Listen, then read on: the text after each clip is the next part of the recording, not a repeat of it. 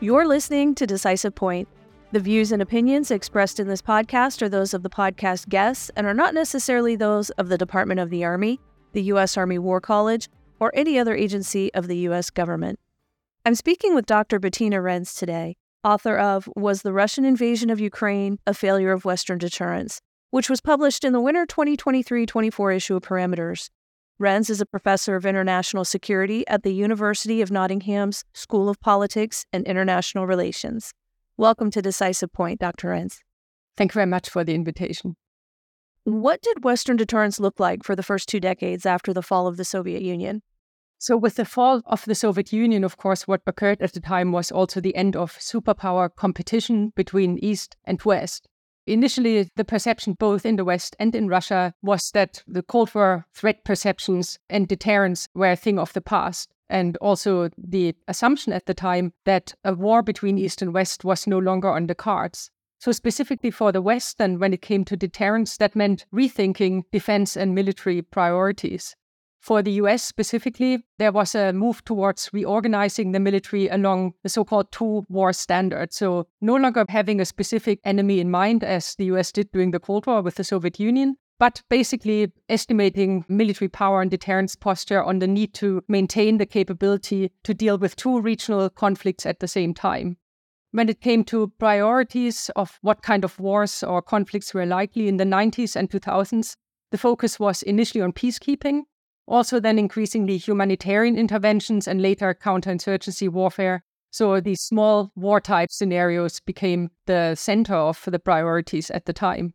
Of course, throughout those years, also a nuclear deterrent was maintained, both in the West and also in Russia.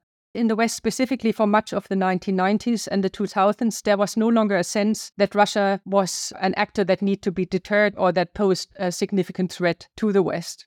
In Russia, too, during the early 90s at least, there were similar views. So it was kind of a honeymoon period, expectations that Russia would increasingly move closer to the West, become a democracy, and so on. So they disarmed, they cut their military forces significantly from what they had during the Cold War. But, and this is something the West didn't pay enough attention to with hindsight, the rhetoric and military ambitions in Russia already changed towards the mid-1990s, in fact. So there were ambitions to rebuild significant conventional deterrent, already apparent in the 1993 Russian military doctrine, for example. And especially it is widely acknowledged that the 1999 Operation Allied Force by NATO led to a lot of criticism in Russia of US and Western uses of military power, of humanitarian interventions, increasing worry in Russia amongst the leadership about a US monopoly on the use of force that in the view of the Russians constrained their own freedom of action, and increasingly a perceived fear in the Kremlin of Western intrusions into what Russia claimed and continues to claim is its sphere of interest in the former Soviet region. So the West did not, during the 90s and the 2000s, take much note of these developments because this was in Russian rhetoric, but it was not accompanied really by actions in foreign policy behavior in Russia. When Putin came to the presidency in 2000, he immediately prioritized military developments and the Russian armed forces from 2000 onwards. And a serious reform program then started in 2008. And also what became apparent an increasingly assertive behavior, for example, the war against Georgia in 2008. Yet little attention was still paid in the West to Russian changing military ambitions that were no longer how the expectation was in the early 1990s, right up until 2014, because there was largely the perception that Russia basically was no longer a serious global actor, that Russia had lost the Cold War and that deterrence was no longer relevant in that sense. How did Russia's annexation of Crimea change the West's defense posture? Now, because not much attention had been paid to the Russian military developments there during the first few years of 2000, the annexation of Crimea came as a surprise to many in the West. And although, of course, very little military force was used in this operation, it was clear that Russia managed to achieve its objectives quite quickly and also clearly demonstrated the Kremlin's preparedness to use military force to achieve various foreign policy objectives. So in a way, I would say that almost led to kind of a panic amongst the Western policy-making establishment that important developments in Russia had been overlooked. And Russia again started to be seen as a threat that needed deterrence. So looking at it again through a Cold War lens. And this then led to a reorientation of thinking about deterrence in the West and also within NATO, of course. So there was a need, or the perceived need, for clear adjustments to the West and NATO's defensive and deterrence posture, discussions of the need for European NATO members especially to increase their defense spending, and also moves towards reinforcing NATO's own posture on its eastern flank in the Baltic states and Central and Eastern Europe. There was a revival of large-scale NATO exercises and also scenario planning then for potential Russian incursions into NATO territory.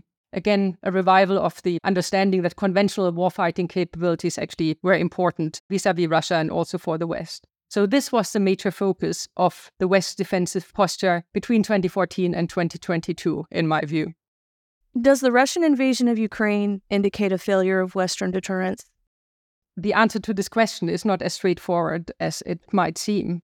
So since the West and NATO's efforts had focused mostly on deterring Russian threats towards the West and towards NATO territory, deterrence, of course, did not fail in this respect, because this is not something that has happened. When it comes to the invasion of Ukraine specifically, also it's clear that the West did not pursue a deliberate strategy to deter this specific eventuality. Because strengthening the West's own deterrence posture vis-à-vis Russia is, of course, not the same as deterring specifically the invasion of Ukraine.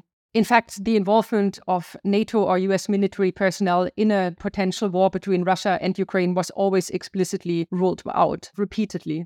Of course, the US and NATO also gave Ukraine significant military assistance after 2014, the so-called Comprehensive Assistance Package for Military Reforms. However, this package was aimed at helping Ukraine to help itself, first of all, to help Ukraine improve its own deterrence posture vis-à-vis Russia. And the focus of this assistance was on long-term democratic developments, wider security sector reforms, anti-corruption work, and so on. But it was not aimed at quickly helping Ukraine to build real capacity to fight Russia in an imminent war.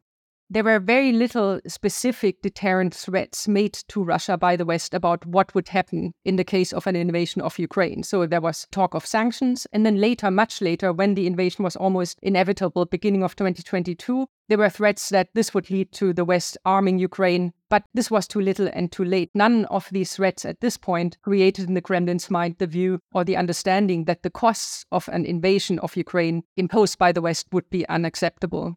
So from this point of view, then, the invasion of Ukraine was not really a failure of Western deterrence because no deliberate strategy for deterring an invasion was ever pursued. What conclusions and implications can we take from Russia's invasion of Ukraine? Of course, the big question is, Russia was not deterred from invading Ukraine. Can Russia be deterred in the future? And I think this requires, in order to come to a better thinking about how to deter Russia, we need more nuanced thinking in the West about what it means in our mind to deter Russia in the first place. So it is not enough. It is too simplistic just to ask if Russia can be deterred, full stop. Instead, what really should be considered going forward is what specifically the West wants to deter Russia from doing and in what circumstances. Russian foreign policy objectives, of course, include competition with the West and with the US, and also the reassertion of Russia's great power status is very central to Russian objectives. But having said this, the Kremlin's foreign policy objectives are not limited to this and are actually, in fact, much more complex. So this means that a credible Western deterrent intended to dissuade the Kremlin from attacking NATO territory will not deter the Kremlin from using military force in other contexts necessarily, as we have seen in Ukraine. And this is no matter how the West's deterrence posture actually is. So as long as there is a belief that deterrence works, there's no reason really to think that Russia cannot be deterred. But deterrence needs to be based on a nuanced understanding of Russian foreign policy priorities and defense thinking. And it cannot be based on simplistic Cold War analogies. Listeners, you can find the article at press.armywarcollege.edu/parameters. Look for Volume 53, Issue 4. Dr. Renz, it was a pleasure speaking with you today. Thank you for joining me. Thank you very much. If you enjoyed this episode of Decisive Point and would like to hear more, you can find us on any major podcast platform.